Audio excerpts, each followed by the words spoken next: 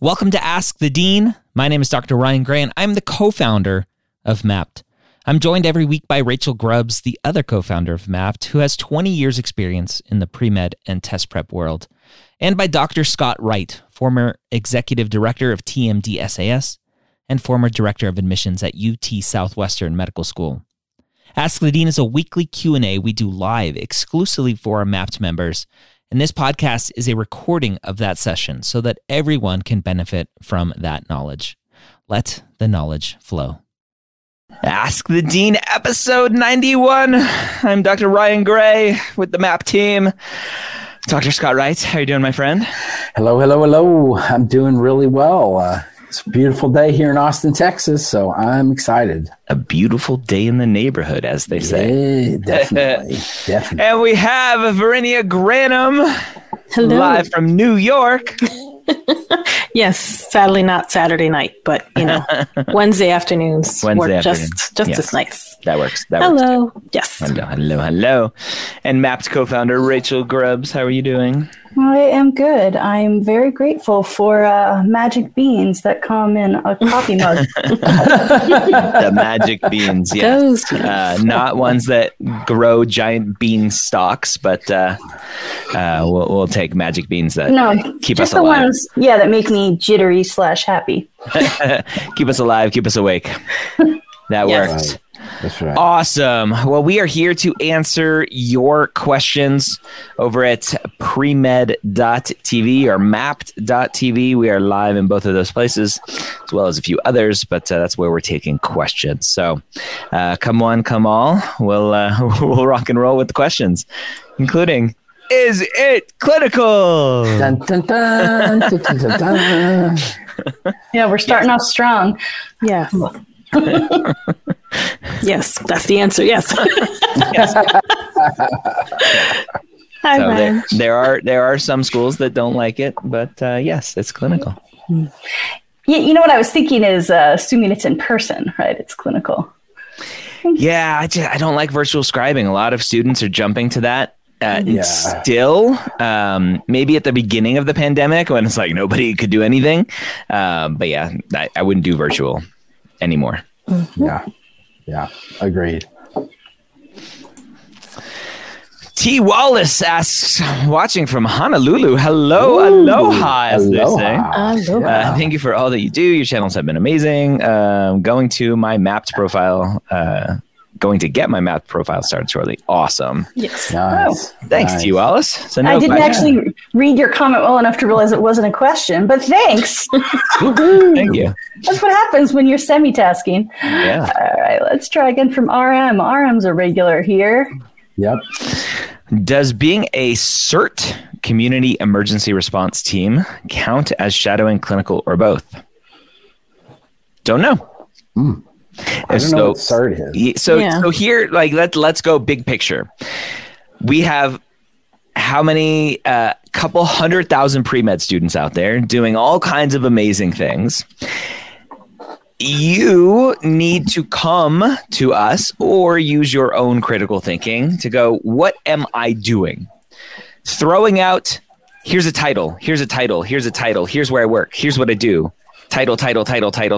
Like, that doesn't tell us anything. Yes, EMT, we know what it is. Scribe, we know what it is, right? Being a shadow, literally, we know what it is. So you can't, I mean, I don't know what a CERT is. Scott doesn't know what a CERT is. Vernie doesn't know what a CERT is. Rachel doesn't know what a CERT is. So we need more. And try to come to us with, here's what I do, here's what I think. Agree, not agree. I mean, I think he's saying Community Emergency Response Team. Yeah, maybe that's what CERT stands for. That's what it stands for. I still don't know what it means. Right. Yeah. But I agree with you. Yeah. Like, I was in the military. I was on lots of emergency response teams. I don't think that's clinical. Yeah, I'll give you guys a quick example about titles. So when I was a wee young lass and I had been out of college a matter of months, I was really excited to get this position at a test prep company, and my title was AD. I was assistant director. And I was like, oh, I've got director in my title, like room for advancement. I was so thrilled. At the same time in his career, my father was running all of Latin America for a major company that I won't name, but a really big company that makes your toothpaste and shampoo and stuff. You know it. And his title was assistant director. So when you say I was this, I still don't know what you did every day. Yeah. So Verinia, for the class, for the uninitiated or who needs a refresher, what's clinical? Clinical experience is any experience in which you are directly involved in the care, taking care of a patient, making them comfortable, taking care of their needs, potentially working with a doctor, charting, scribing, as we were just discussing, but basically hands-on, direct patient care experience. Great. So, do I get an A? You got an A. So, friends, when Brian says, come to us with details, that's what he's looking for, is tell us what kind of thing you did on the job, and then tell us, I'm doing these things and I think they're clinical because XYZ, or I'm not sure they count as clinical because I'm limited in these ways. And then we'll help you troubleshoot it. Yes. Yeah. All right. Ryan gets top corner again. I'm coming down off my soapbox.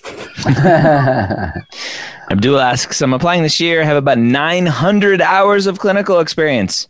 Can I leave my clinical experience for internships as a biochem major? All right. One of my favorite questions. I have enough. I'm done. Can I go do something else now? Scott, what do you think? Well, that smacks of checkbox mentality. And I think, and Rachel says this a lot, that part of what clinical experience is not just showing the medical schools that you know what it's all about and that you've done it, but it is also to motivate you.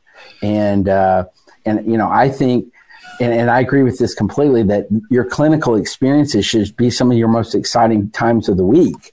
That's what should feed you. And so I would say, you know, you know, you have to balance these out. It sounds like you're wanting to leave the clinical experience because you've got an internship coming up as a biochem major. I'm not sure, you know, about that, but you know, if you need to cut back on the clinical hours, but I would say continue to do them for your own benefit, for your own motivation, for your own feeding your soul. Yeah. You shouldn't want to leave your clinical experiences, in other words. Yeah. Yeah. I agree. So that doesn't mean that's all you have to do. Right. Keep your feet wet. Yeah. Yeah. Absolutely. Yeah. And if you don't love your clinical gig, maybe you need a new one. Yeah. But if you don't like clinical at all, that's a different problem. Mm-hmm. Yeah. And that's a whole different discussion. Yeah, right. Our friend Magnolia asks, if my ECs are very leadership heavy, should leadership be a part of my personal statement? Whoa, I love the personal statement questions. So, Verinia, is the personal statement prompt, tell me how good of a leader you are? No. Is the personal statement prompt, tell me how leadership will be a part of your job as a doctor? Not at all. Is the prompt, tell me why you want to be a doctor and how good of a leader you are? No. It's Can McKenna add leadership into her personal statement? Can she, you said? Yeah, absolutely. You can. You can. Right. But at the end of the day, I think what Dr. Gray is not very subtly implying is that the whole point of the personal statement should be, why do you want to be a doctor? Yeah. And then as you're describing your why along the way, your leadership abilities will probably naturally come out in that as well. Or in your activity section where leadership is a category where you can select. I had a great conversation yesterday with a student who mom was in the background and mom, near the end of the call, we started talking about personal statements and mom was like, my daughter, she has lots of grit, and I think that should be in the personal statement. I'm like, stop, Mom, stop. Like, no. What you're implying is your daughter has the most grit out of everyone that applying to medical school. Like, that's not the goal here. Yeah. She was like, darn it, turned and walked away. So I just opened up Mapped, and I went to our application simulator. So I've skipped a couple steps here just for the folks at home. So if you're looking here at the map screen, you can see I've opened up the Mapped app application services. I've gone to AMCAS primary, and it's pretty small, but I'll highlight. If you look over here kind of at the right, the entire prompt is use the space provided to explain why you want to go to medical school. Now, there's a whole bunch more words here, so anyone with a Mapped account can read it. You can also see it if you've got an AMCAS account from last year. They give you a couple more questions to consider, but those questions are, why medicine? What motivates you to learn more about medicine? What do you want medical schools to know about you that hasn't been disclosed in another section of the application? But the PS is where you get to really talk about why medicine, not all the other things about you that you're going to talk about in other parts of the application. There you go. All right. Nicholas. Hello, Nicholas. 30 days until the official MCAT. How can I maximize scores this last month? Highest full length is a 502 and target is 512. Any recommendations for using AAMC resources when I'm fully committed to studying for the exam? Rachel Grubbs. What do you think? I want this to be interactive. I'm like, you guys know I answer this all the time. All right, Nicholas. So you said you're fully committed to studying. You've got AAMC resources. So if you're taking full lengths, are you spending 1 to 2 times as long reviewing those exams as you spent taking them? So if you take an exam on a Monday, you might spend significant time Tuesday and Wednesday going over every question, right or wrong, making flashcards, making a lessons learned journal, whatever your preferred method of review is, and making sure that if there's a content error, you're correcting whatever piece of data you forgot or misunderstood. And if there's some kind of critical reasoning thing you tapped into where, especially with cars, you could argue yourself into any one answer. If you're learning to think like the MCAT, then that's a point worth noting. So, there's lots more I could say, but in the last month, that's probably the main thing you're doing is practice tests and detailed practice tests, analysis. Yeah. Do you have more to chime in, Scott? I could give you the hot seat. No, I liked what you said. Show everyone's face. Okay. Questions. Yep.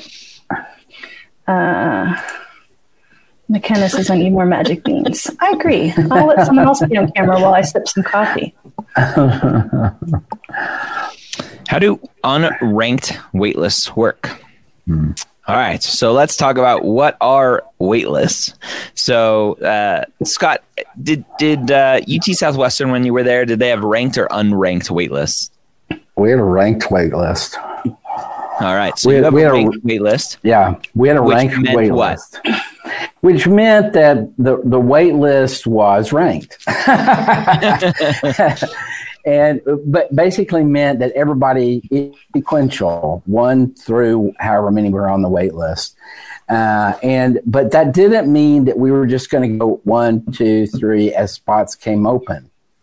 It typically meant that we were going to take if we got a spot that came open, we might take the top 10 or 15 of those people and re-review all of them and decide of those top 15 who we were going to make the offer to based on a new review of the application materials and everything we knew about them. So my feeling is that for an unranked wait list, that's kind of how it works. That they're reviewing. Maybe they don't review the entire. Maybe they have. Maybe they don't review the entire list, but maybe they have groups.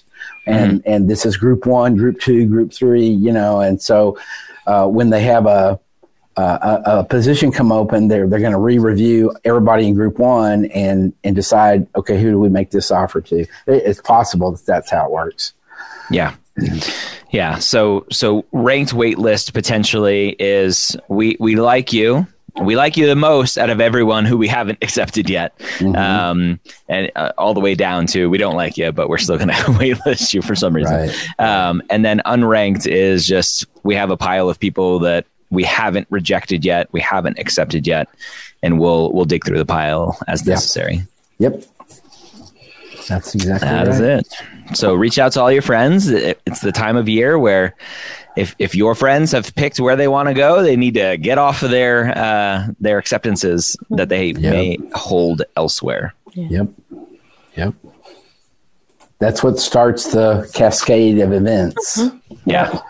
It's a big domino effect. Yep. Yeah, and we're definitely seeing that already in social media. People talking about it's time to start letting your nose go. Yeah. Here, you could have it. It's a good dad joke. I was just about to say. It is. I got your nose.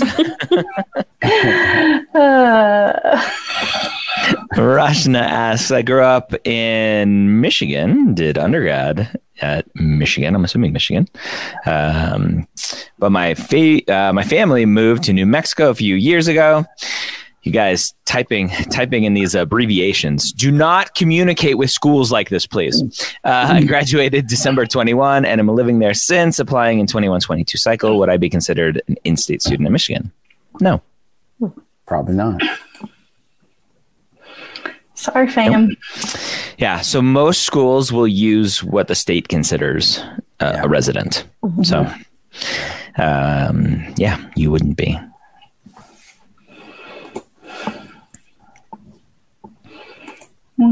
Here's a kind of general question. Angel asks, what can pre-meds do to ensure they are accepted the first time? I love that brain picture. That's pretty cool. That's cool. So, Verinia, one and done. We want to be one and done here.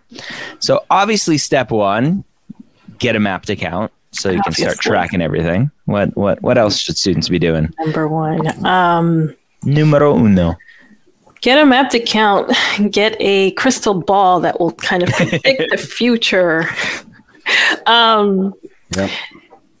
Hopefully, you didn't just arrive at this decision and you've sort of been slowly coming to terms with the idea of, hey, this might be something I want to do. And you've been seeking out opportunities that will highlight for you that, yeah, this is what I want to do. And you've been continuing those experiences, reflecting on them and building up, your own sort of philosophy and approach to working with people, working with sick people. And you've gained opportunities to strengthen those skills along the way, right? You're taking care of, becoming familiar with the work environment and knowing what it will be like. Along the way, you've also been studying your basic sciences really, really hard, really learning the material, not just to pass the test, but to understand the material and keeping those notes and saving those notes. And you've been preparing yourself mentally, physically for this whole process. So that by the time you apply, you're showing that academically you're capable of doing this. But more importantly, you're showing that you've committed to this for valid reasons, for reasons that make sense. It's your passion. It's evident in what you've been doing along the way in your activities and not just to impress a committee. If you haven't been doing this along the way, you can kind of hope that maybe you're a career changer and you've come to this decision a little later in life, but focus on studying, learning the material, and gaining those experiences to be able to then kind of convince yourself and show to a committee, an admissions committee, that this is really what you want to do. I think that's the best way I can put it. Mm-hmm. Yeah, there's no clear-cut answer to this one. Yeah, and I would hasten to add that the word insure makes me very nervous because there is no insuring. Mm-hmm. We reviewed a application just the other day and talked about it again today of a student that had a very high GPA, had a very strong, very high above 520 MCAT score, and applied to 30 schools and did not get one interview. Yeah. So, they're ensuring it, I don't know that ensure is the right word there. Yeah. I always go back to there are things that you can control and there are things that you can't control. Exactly. You cannot control how an admissions committee is going to look at your application, judge your writing, judge your activities, judge an interview if you get to that stage. You can't control that. The only thing that you can do is put your best foot forward every single day that you are a pre-med. And to do that, that means you're getting clinical experience to prove to yourself that you want to be a doctor. And so you can talk about why you want to be a doctor when it comes to your essays and interviewing. It's to get some shadowing experience so that you understand the role of a physician and not just what you see on Grey's Anatomy or Scrubs or whatever the doctor show of the day is. It's to potentially get some research if you're interested in that. It's to be a very well-rounded person, follow your passions, all this fun stuff that we talk about, and to be a good student, right? Yep. You need to be a good student, a good enough student to show that you're academically capable of doing well in medical school, doing well enough on the MCAT to show and hopefully give confidence to the medical schools that you're going to pass the boards the first time you take them. All of those things. And then the rest is kind of up to chance a little bit. Yeah. Yep. It is what it is. It is what it is. All right. That was a loaded question. Yeah. It was. Is it a good idea to reach out to a school after 8 weeks post-interview? I already sent a letter of intent and still waiting for a decision. So, don't call us, we'll call you. Yeah. There's a fine line between patient and harassment. Yeah, you've already sent a letter of intent. I think you got to just leave it at that. Yeah, We're all four agreed on that one. Now is the time where you take up mindful breathing or Netflix binging or knitting or whatever it is you need to do to take your mind off the waiting period. Yeah. And good luck, because it's hard. This is the hardest part, the waiting. Yep. Definitely.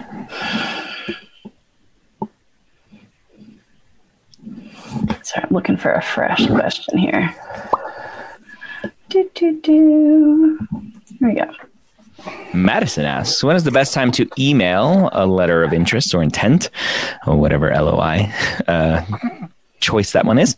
My top choice school accepts them, and they have historically released the wait list around April 1st. Was just wondering if they're if I should wait or not. Do it. Yeah. If they accept it, do it. Pull the trigger, Yeah. And so someone listening to this may go, well, wait a minute. You just told the last person not to harass the school. You're telling this person to harass the school. What's the difference here, Scott? So the previous question said they had already sent a letter of intent and was wanting to know if they could reach out again. This question is about when do I send the letter of intent? So this is not harassment because this is the first reach out point. And so I think you go ahead and go for it. But after you send the letter of intent, then you leave them alone. Yeah. Yep. And the best part of this question is the student understands some schools accept them, some schools don't. And she explicitly was like, my school accepts them. I was just going to call Madison out for that. Yeah, that's great. That you can tell she's been listening. She did the research. Yep. Good job. Good job, Madison. And good luck. Yay. Yeah. Yvette asks, hello, everyone. Houston, Texas. I'm planning on reapplying, but I graduated in 2019. Do I ask the professors who wrote my letters of evaluation to redate or rewrite? Brittany, what do you think? I would vote for a rewrite. I would definitely ask them to rewrite. Some professors make give you some pushback and, say, oh, well, you haven't done anything differently since you took my class or, whatever it is. But provide them with an update of what you've been doing. Send them a copy of your resume just to kind of nudge them in that direction. But I would ask for a rewrite. Yeah, I agree. Yep. And ideally, you've been in touch with them and they know all the cool things you've done in the last 3 years. Yep. Let's see. What month do medical schools usually start conducting interviews? How early have you seen interviews, Scott? Do you see them kind of end of July-ish, mid-July-ish? Yeah. Or is that a little too early? Well, so no, I think so. The question here is conduct interviews as opposed to schedule interviews. And I think, end of July, they're starting to schedule interviews, but I don't think schools are conducting interviews until, maybe August and maybe even September for some schools. So it kind of just depends on the school and their timeline. Yep. All right. I love that person's name, Married to Turkey. So are they calling their spouse a turkey? Is that what that is? I don't. Yeah. Or is he Turkish? Oh yeah. We don't know. So, yeah. Wait, now I was like taking a look at the picture. I'm like, wait, which comment was I about to pick? Okay, there we go. Jessica asks, aside from reading the mission statement, how do you make your school list and determine which ones are a good fit? premedyears.com/437 is how to build your ultimate med school list that I did with our friend Joanne Snap, former director at the Health Professions Advising Office at UC Davis. She was a former director of admissions as well at a med school in New York. A lot of students shortcut the school list. They're like, I worked really hard on my personal statement and really hard on my activities, and I'm just going to put in a bunch of schools that the MSAR says my stats match up with. and don't put any thought into why am I applying to this school? What is their mission? Which gets kind of generic after a while, but what kind of programs do they have that will support me? Do they have any special programs, maybe overseas in countries that I'm interested in going to and impacting communities over there? It takes a lot of work to research medical schools, and it's not something you can just shortcut. So, Yep. Agreed. I have a student that I'm working with who is applying to 50 schools. Wow. Oh. Yeah. Wow. It's a good donation to the AAMC. Yeah. Yep. And to those schools, Yeah, 50. They do understand that comes with lots of writing. Yep. Oh. So using the medical school application cost estimator on medical school HQ, and then I'll share my screen here real quick. I haven't talked about that one. Is that appexpenses.com? Is that the? Yeah, appexpenses.com. So on this page, we go to Ed to Stream. So 50 schools, let's assume they're all just regular AMCAS schools, right? If we use the slider and go all the way to 50 is the max that I put on there. That's funny. So I'll zoom in a little bit here. So 50 schools, they don't qualify for FAP. No DO, no Texas, wherever you can pick a city. So that's $2,200 just in AMCAS on top of another $3,700 roughly based on 75 per secondary, assuming they do them all. And then this still has estimated travel costs that we can kind of ignore for now. Thankfully, most schools are still doing virtual interviews. And then deposits and all kinds of stuff. So you can see estimated costs. Wow. pretty high. Yeah. Boom. Yeah. Again, this is with travel. So, but you're looking at probably $5,000, $6,000, $7,000, all said and told. Well, and what this doesn't get into is maybe an average of 4 to 5 secondaries per school. Yeah. And no shade to this particular student, right? I mean, that does seem large. Obviously, we're reacting. Maybe you've got a reason, but just so our listeners understand, Yep. There's costs involved. Yeah. Well, cost of time and money, right? Correct. Yeah. Correct. 50 correct. primaries is mostly a money thing, but 50 secondaries is a whole lot. Like, that's a lot of essays to pre-write while you're getting verified. Yeah. And that, the average, according to the AAMC for last cycle, is 18 schools now. So it's crept up from 14 when I first started looking at those numbers several years ago to now 18.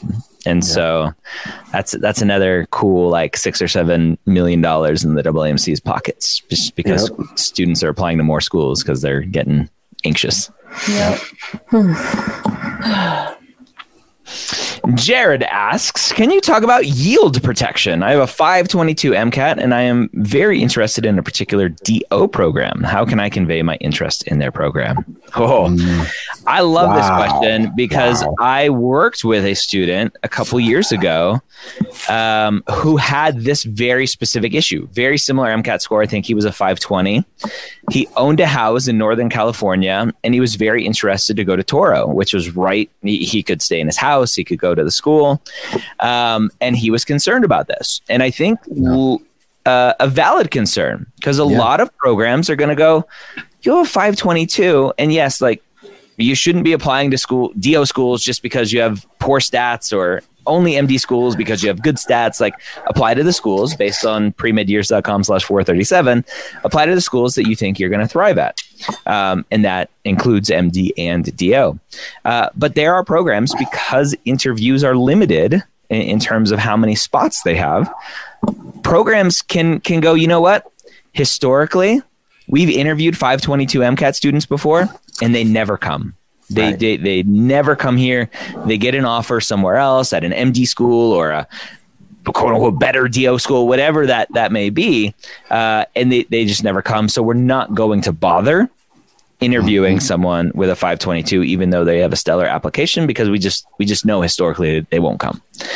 So that is yield protection. So Scott, what should a student do to reach out to the school and go, like, please, I promise, like, I want to come here, and here's why. Well, I think this is where the secondary application really comes in, becomes very important for that type of student. To hopefully you'll be able, depending on what the questions are on their secondary, that you'll be able to convey that very interest that you have to them about why you're interested in their school. But otherwise, there's really not a way to do that. I mean, you can't just call up the school and say, oh, well, because you don't want to offend the school by saying, I have a 522 and I realize that you may be uninterested in interviewing me because of that. Message to the school is, you're not good enough school for a 522 MCAT person, or whatever. So I think all you can do is just what you indicated earlier. You do your part. You got to let them do their part. I understand your interest in their program. You got to convey it in the time that you have in the primary and in the second, most specifically in the secondary application. But I don't know that there's any other way to do that. Yeah.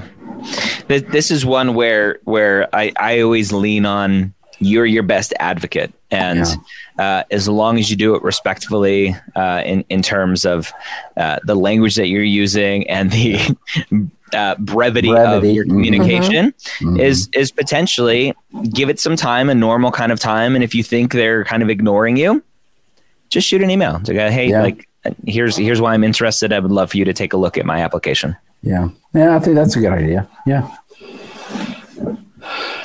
All right. Ella asks, would I be considered a minority since I am half Uyghur, minority in China, and half Kazakhstan, but was born in Central Asia and look like an Eastern Asian? So, luckily, the application is not based on what you look like. It's based on the boxes that you check, as simple as that seems. So every medical school is going to have potentially a different classification based on the communities that they serve and the it sounds weird to say the minorities that they're looking for potentially. The diversity is a better way to say that. The diversity that they're looking for to help support their mission and their community. And so for some medical schools, you may be considered a minority applicant, and other schools, maybe not. Yeah, that's true.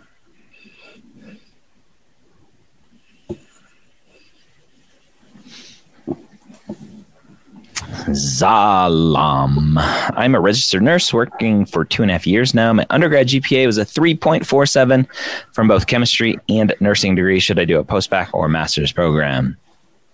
Ha What's the trend? Yeah, exactly. And that's exactly what I was thinking. Yeah. Rachel, we want to show mapped again to show what we mean by what's the trend. Sure. So for everyone watching, all 100 plus of you watching right now across Instagram and Facebook and YouTube and everywhere else. When students go onto Reddit, Student Doctor Network, Pre-Med Hangout, anywhere else where students are posting questions like this, the first thing that you should ask yourself, and the first thing I want you to comment on, is share your mapped GPA graph, because then I'll know. Right? What is the trend? What is the story behind that GPA? Okay, sharing take 2. Now without 419 errors. I just was trying to do too much too fast. All right. Oh, well, that's not the right one. Maybe we'll log out and we'll log in. We'll get there. Please stand by, friends. This is what happens when I try to switch from my admin account to a student account too fast. But I think the point we're trying to make is that it's very hard for us to tell just from your GPA what your needs are, right? Yeah. So definitely, and is that science GPA? Is that overall GPA? So more information needed. Yeah, the other question I had is if with a nursing degree are all of the prereqs going to qualify? That is true. Probably okay. Not. Yep. Can you now see the GPA graph? We got it. Yep. Mm-hmm. You want to talk about that, Rachel? Okay. So when you log into MAP for the very first time, you're going to have a blank dashboard. It does require a little bit of work on your part. You need to find your school in our school list, enter your courses, enter your activities, enter your MCAT practice tests if you have them, and it starts to give you all this pretty data. And the GPA calculator is actually free. So whether or not you pay for a MAP subscription, every pre-med is welcome to sign up for MAP just to take advantage of this free calculator. So you can see here in this graph, I'm going to zoom just a little, that I'm looking at an AMCAS view, but if I wanted, I could look at a COMIS or Texas, TMD, SAS. And what we were talking about with trend here is this green line. So I'm going to take some lines away for a minute. So let's start with the blue. This student has cumulative GPA of 3.28. And if you look at this blue line, starts around a 3.0, dips a little in the middle, lands right just south of 3.3. So, not the world's greatest GPA, not horrible either. Now, if I start adding back some lines, orange is the science, it's about the same. So they didn't have any major discrepancies with science. Non-science looks like was a little more uneven, but it evens, kind of doesn't impact the trend much. And then here's the semester trend. So now look at this green line. You can see they dip way down for a while and then kind of come back and start to make a comeback. So when we're talking about trends, what we're saying is a GPA is not necessarily good or bad just based on its number. Again, student with 3.28 cumulative, I'm looking at their rolling cumulative. Now, if I scroll down and just look at their class standing GPAs, I'm starting to see something different. Freshman year, they had a 310, sophomore year, 324. Only a few credits senior year, so it looks like maybe that was a summer and they still need to finish their senior year. But so far, grades junior and senior year are a lot better, right? So this is a student who is starting to trend up. So maybe they were doing mostly Bs before, but it looks like they're starting to move more into A territory. And if you scroll down to cumulative or class standing science GPA, you can see those numbers even stronger. So what I'm seeing here still is not the world's greatest number, but here is a student who, as they get into more and more advanced high-level science, is doing better. They seem to be overcoming the issues they had before. This is one example. It's a demo account. But when you say 347, we don't know. Did you get 6 Cs 4 years ago, or did you get 6 Cs last semester? It makes a difference. And Scott, there's always a lot of confusion because what a lot of students see online is the PDF of an AMCAS application or TMD SAS application or whatever. Right. But medical schools have their own databases, their own kind of front end user interfaces that potentially can graph and show all of that type of data to the medical school so they can make an informed decision on how the student's academic capability may match up with what they want. Yep. That's exactly right. Exactly right. So they're going to get the raw data, and then they're going to dump it into their system, and then their system is going to give them, as you said, whatever they've designed it to do, which may be graphs, which may be a table of some sort. It could be anything. But in order for them to help them understand, kind of what your GPA history looks like, what your academic history looks like. Yep. And maps.com, go sign up for an account, no credit card required. And then you can just keep using the account after the free trial ends to continue to track your GPA, track your MCAT, all that kind of stuff. Yep. Yeah. Or you can sign up for an account and chat with us. Yeah. But not required. Everybody gets the free calculator. All right. We still got about 10 minutes. Let's see what's happening in comments.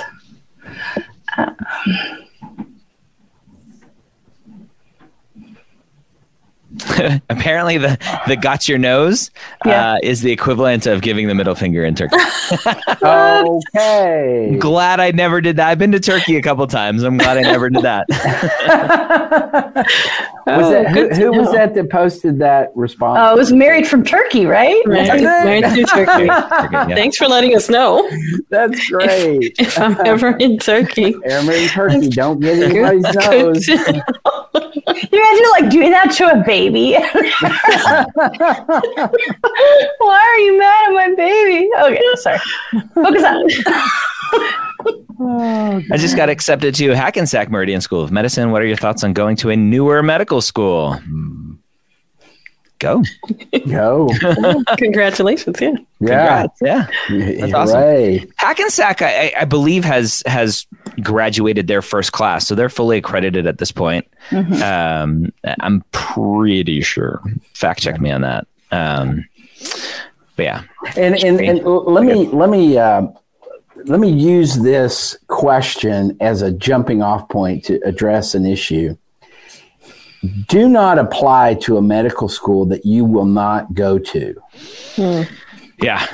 And we've had this come up a couple of times recently where a student got accepted to a school and then is having second thoughts about that school and now is wanting to pull out and maybe reapply next year. And this is a terrible idea. If you get accepted to a medical school, you go.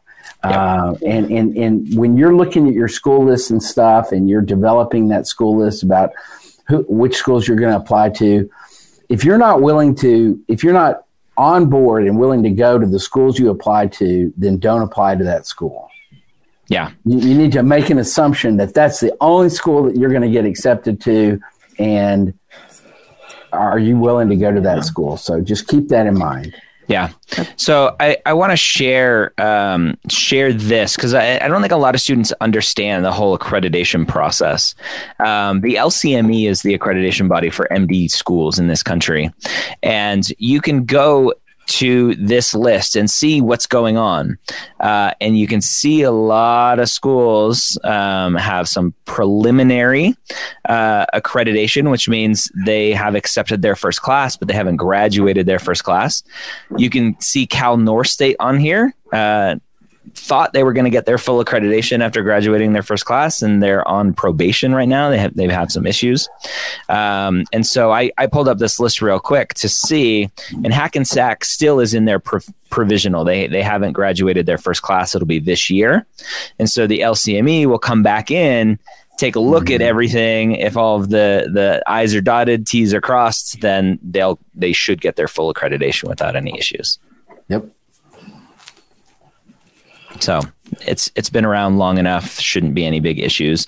That's one of the benefits of SDN, because SDN has a pretty powerful kind of school specific threads, both on the pre-med and med student side. So you can go and ask questions and see if there are any big issues. It came up recently on Reddit that there's a school in Florida that seems to maybe have lots of issues.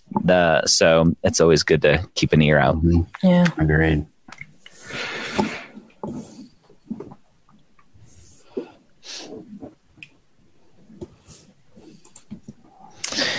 Joseph asks, I've been notified of an academic dismissal from my graduate program. I'm sorry to hear that. Do I withdraw from the program or risk making high enough in my current class? Well, I'm not sure. If you were dismissed, you're dismissed.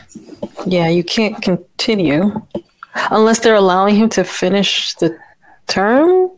Maybe it's a, hey, if you do this poorly in this current semester, you're going to be dismissed. Right.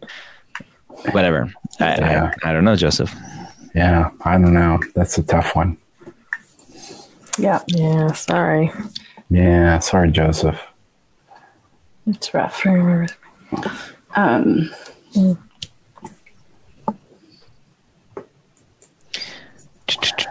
do you foresee interviews being conducted in the next cycle? Oh. My assumption is that schools are going to go back to in person, unfortunately. Yeah. I don't know. I actually had an interview prep with a student, got called for this cycle, and it's in person in Buffalo. Yeah, some schools are doing them. Yeah, so first one so far. Arizona, Buffalo, Oklahoma, Alabama. Yeah. Wow. So, yeah. My feeling is I agree with you that I think schools are going to want to go back to in-person interviewing. But I think that there will be some schools that may have some sort of a hybrid where you can have a choice of what you want to do. I hope so. Yeah. We'll see how things play out. But yeah. I think the schools maybe have seen that they can be successful and that they can work and they can bring in a good class and all that stuff, doing it virtually. So yeah. But then you're going to bring in the normal kind of pre-med neuroticism of, absolutely. well, if I do it virtual, is that going to show them that I'm really not that interested? And it's hard. Right. Overthinking it. Yep. Yeah. Well, overthinking, but also a lot of the system currently does reward people who have more resources. Yeah. So it's a valid concern to think. Yeah, it is. I can't afford that last minute pain flight. Am I going to be punished? I hope not, but yeah. I understand that worry. Can we do this one? I love yeah. Will I be able to get into MD school if I do my first years at a community college? Yes. And you continue to do well. Yeah. You do well at community college and you continue to do well. Yes. Absolutely.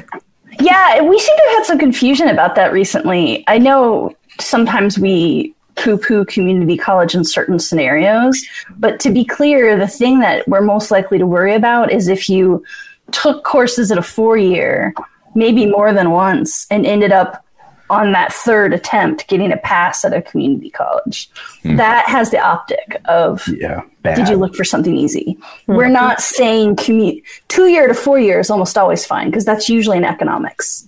But once you're at a 4-year, the expectation is typically that you're going to stay there, especially for any new courses, any science courses. Yep. All right. Looking to see if there's anything good. Joseph, by the way, Joseph has an update to his thing, so we may want to, I'll come back to you, Sid. Oh, there you go. Yeah. So it was a threat of dismissal if they don't do well enough. Yeah. Well, if they're currently threatened with dismissal, that B is not really going to kind of help, long term, right? So it's been a pattern now at this point.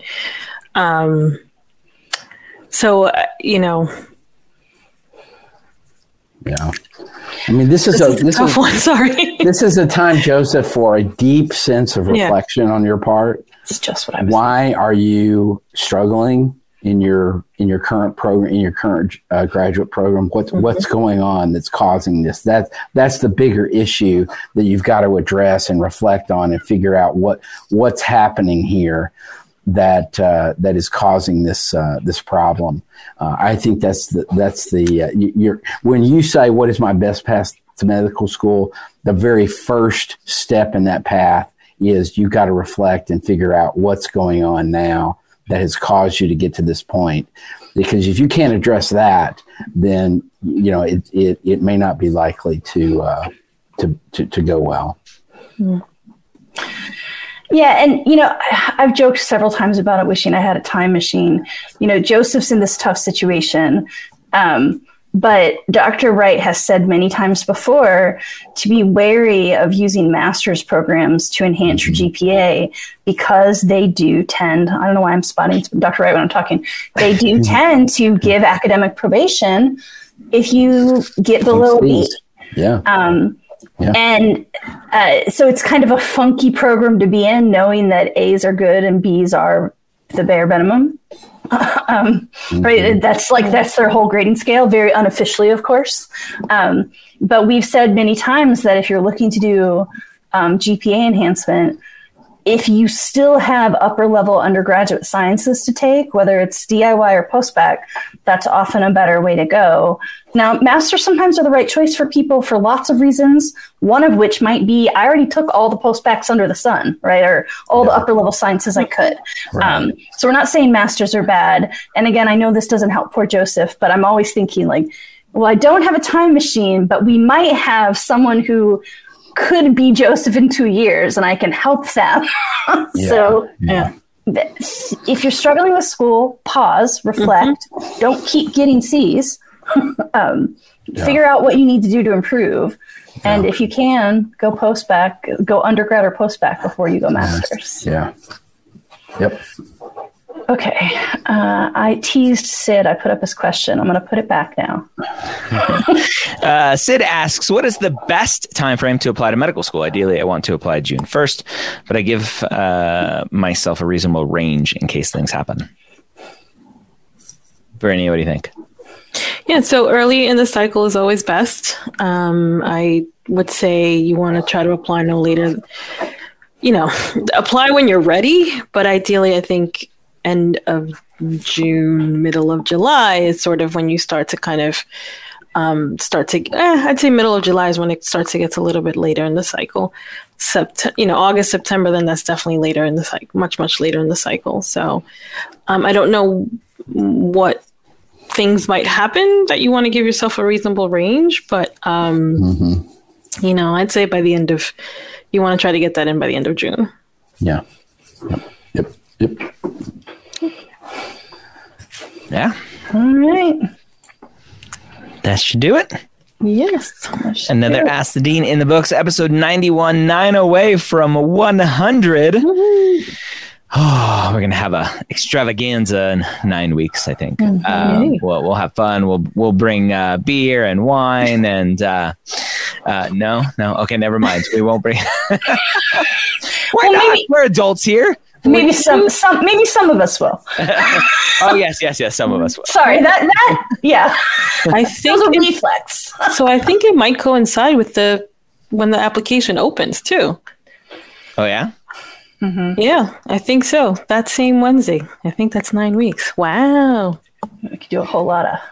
I might be off, but no, I think we were a little early. Yeah. We're a couple weeks early. Yeah. That's all right. All right. Well, we appreciate all of you being here, hanging out with us. We're here every Wednesday at 1 p.m. Eastern to answer your questions. I also do Instagram Live typically Fridays at 11 a.m. Eastern. So come hang out with me there as well. And go sign up for a free Mapped account using that 30 days free promo code or referral code, rather. And using that code, you can get access to all of the features that Mapped app offers, including interacting with us through the Mapped advising chat inside of Mapped app. So check it out. All right. We'll see you next time. See you next Thanks week, for coming. Bye, everybody. This is Dr. Gray again, closing out. I hope you learned something from our session today. If you haven't yet checked out Mapped, I invite you to try it for free for 2 weeks by going to mapped.com/podcast. Track and navigate your journey to medical school using the only tool like it for pre-meds. We'll see you next week here on Ask the Dean.